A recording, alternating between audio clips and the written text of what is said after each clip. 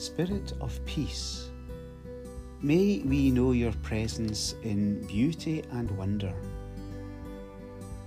Spirit of peace, may we know your hope in truth and imagination. Spirit of peace, may this time be yours in word and silence, and in being here with all those gathered, may we be a community of peace.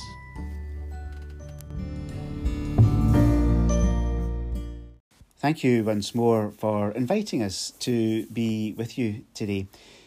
We've been exploring what it means to be a church using 6 different themes the session decided a while back to be the lenses through which we gather as a faith community. Those being welcome, creativity, relationships, families, well-being and communication. In many ways, they all come down to one particular theme, one indeed the whole gospel centres on, and that is relationships. It's always about relationships. It really is.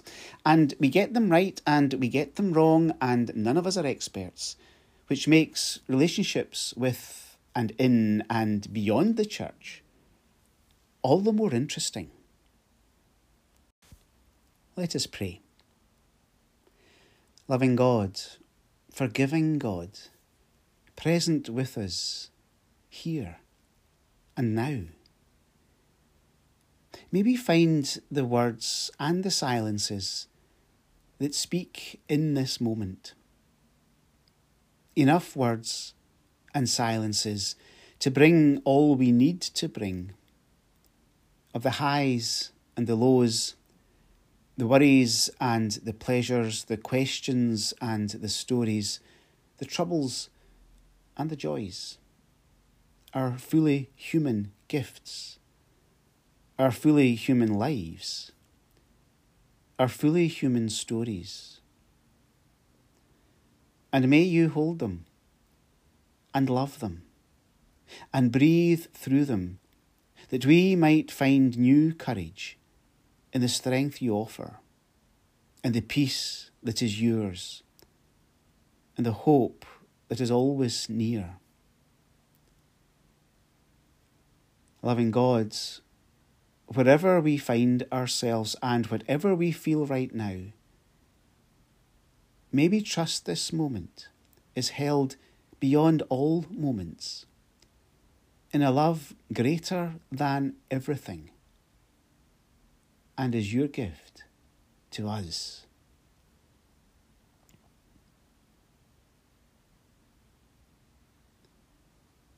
Hear us as we share together the global prayer.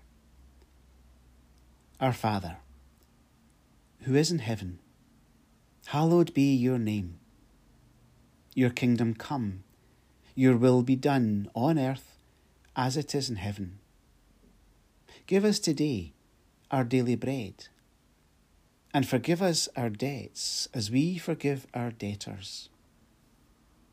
And lead us not into temptation, but deliver us from evil. For yours is the kingdom, the power and the glory, forever. Amen. It's always about relationships. Of course, relationships are dynamic and dysfunctional and glorious and creative and soul-destroying at times. We are human, and the wonders of the good news is that all these dynamics of relationships fill our holy book. Case in point is the letter to James. It's a book that has often been sidelined because of its focus on faithful action rather than just faithful belief. In this last chapter, however, a lot focuses on the dynamics of the relationships within the community of faith. James has found trouble there, but points the community towards a relationship of compassion, care, prayer, holding each other, making room in our words and prayers for our companions on the way, giving of self for them indeed. Faith in action prayer in action. James 5, from verse 13. Are any among you suffering? They should pray. Are any cheerful? They should sing songs of praise. Are any among you sick? They should call for the elders of the church and have them pray over them, anointing them with oil in the name of the Lord. The prayer of faith will save the sick, and the Lord will raise them up, and anyone who has committed sins will be forgiven. Therefore, confess your sins to one another and pray for one another, so that you may be healed. The prayer of the righteous is powerful and effective. Elijah was a human being like us, and he prayed fervently that it might not rain. And for 3 years and 6 months it did not rain on the earth. Then he prayed again, and the heaven gave rain, and the earth yielded its harvest. My brothers and sisters, if anyone among you wanders from the truth and is brought back by another, you should know that whoever brings back a sinner from wandering will save the sinner's soul from death and will cover a multitude of sins. Perhaps the one word that defines everything about a gospel that is dynamic and multi-layered and both a challenge and a support is the word relationship. It is all and always about relationships. Yes, we talk about justice and forgiveness and about grace and love. These are the biggest words we have in our faith, but they mean little unless they are activated. And they are activated in relationships. If we imagine our faith is only a personal relationship with God, are we in relationship with God at all? Because one of the big ideas at the centre of our faith is God as Trinity. Now that isn't biblical. It was created by the church to prevent believers slipping into heresy. But the picture that Trinity offers us is God in relationship. And if God's self is a relationship, then everything we say, do, believe, understand is based in that relationship. We aren't individuals in the faith, we are a community of faith. Together we make up the whole body of Christ. Our faith is found in relationship that is the dynamic of love, and the focus of grace, and the subject of forgiveness, and the context of justice. One of the other things the church has created but isn't completely biblical is our creeds. And that terrible gap between born of the Virgin Mary and suffered under Pontius Pilate. That massive gap that is basically all of Jesus' life. The bit about relationships, forgiveness, inclusion, justice, love, completely missing from our creeds. The gospel is all about relationships, and the creeds mention none of that. But James's letter is the authentic article of the makeup of an authentic faith community, thinking about how we relate to each other in this group of people, experiencing and identifying with a variety of different emotions, needs, joys, and concerns. But as a faith community, as a parish church, that relationship is broader than the people we know. We are in relationship with our parish, so what do we offer that relationship? What do we uniquely bring to our neighbours that others don't? James perhaps has some insight. Are any of you suffering? Well, they should pray. Are any cheerful?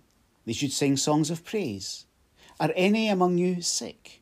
They should call for the leaders of the church and have them pray over them. The prayer of the righteous is powerful and effective. Prayer connects us with each other and looks into the future. And one of the gifts of a community of faith is optimism for the future. Yes, the church can get very bogged down in the present, and it feels we are like that at the moment. But who we really are people with a relationship with the future. If we trust the stories of resurrection, then what is resurrection other than a relationship with the future? We believe into the future. We bring hope. We pray towards it. We trust beyond the present. We have words for tomorrow and stories aplenty to shape it. Our faith is a relationship. We are people of faith, but we have a faith in people. We believe every neighbour is a gift to every other neighbour, each uniquely seeing the world through their life experience. Through listening and forgiving and walking with each other, people change, we change, and grow and find new ways to live, explore God, love each other, and share life. As an epilogue to the theme of relationships, I don't imagine a lot will disagree with what has just been said. So what might church look like if we take some of these ideas to their logical conclusion? In 2016, Fuller Youth Institute released a study that looked at churches that were managing to hold on to their young people. And one of the key reasons they found was warm, intergenerational relationships. They found that involving young people with every ministry allowed these churches to thrive with authentic and intergenerational relationships. Darren Phillips, who works for the Church of Scotland, has explored the whole idea of intergenerational relationships, and I'm not going to do his research justice here, but just one or two thoughts. Children spend a short time in worship before leaving to take part in educational activities in the Sunday school. The church segregates the ages, where the adults worship and the children are taught. It means the relationships we have with our children are educational and one way, adult to child, where that relationship is a tool to influence what children believe, do, and understand. But Jesus, as Bonhoeffer was famous for saying, is a person whose presence is to be experienced, rather than a mere object of knowledge.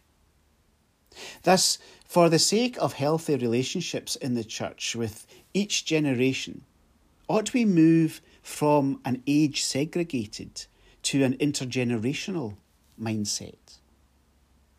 And stretching that a little more, what if first and foremost we simply offer worship for everyone? Maybe closer to a 9:30 model in summer that keeps people together and is intergenerational, and stops Sunday school altogether.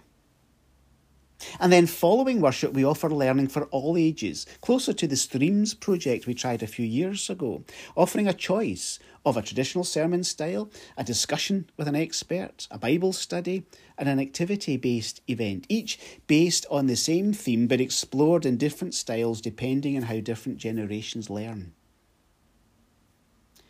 These have all been tried before, but never taken to their logical conclusion.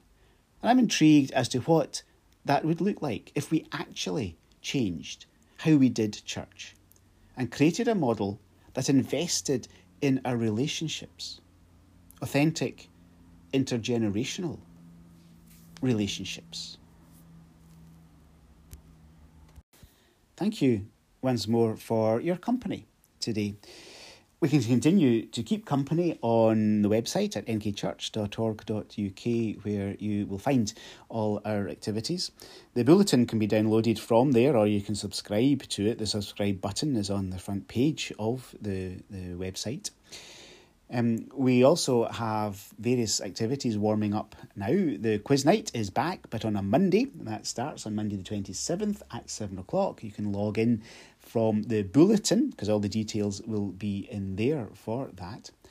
And then we have our coffee pot, which begins on the 1st of October. That's at 10:30 on a Friday. Again, the login details will be in the bulletin. And Sofa Surfers is beginning soon as well. So keep an eye out for all of these things. Next week is Harvest, and we have various Harvest appeals, projects, activities, all in the bulletin. And there also you'll find activities linked with COP26, which will take you to the website and our expanding page there of all environmental activities that we are engaging with. So thank you for your company. Let's draw these activities together with the concerns of the world in our prayers for others. Let us pray. Creator God, here we pause and let the world speak. We hold back the words and listen to her.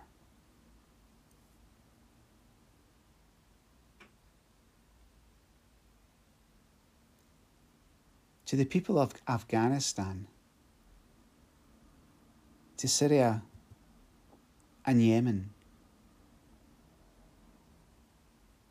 to creation's groaning with what we have done, to the poor becoming poorer and the rich richer, to power being an economy that allows corruption and tyranny.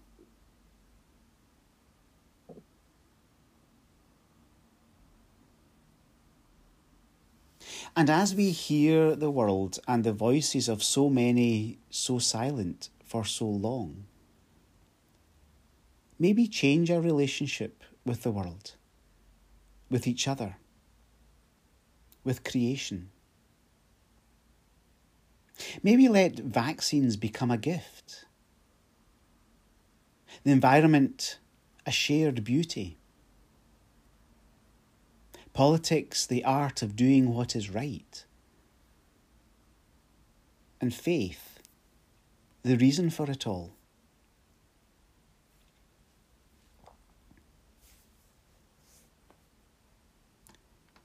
Creator God, hold all whom we love, family and friends, those ill and those recovering, those anxious and overwhelmed, those physically ill, those mentally ill, and hear them. And call us to live towards each other in the name of peace and the way of love.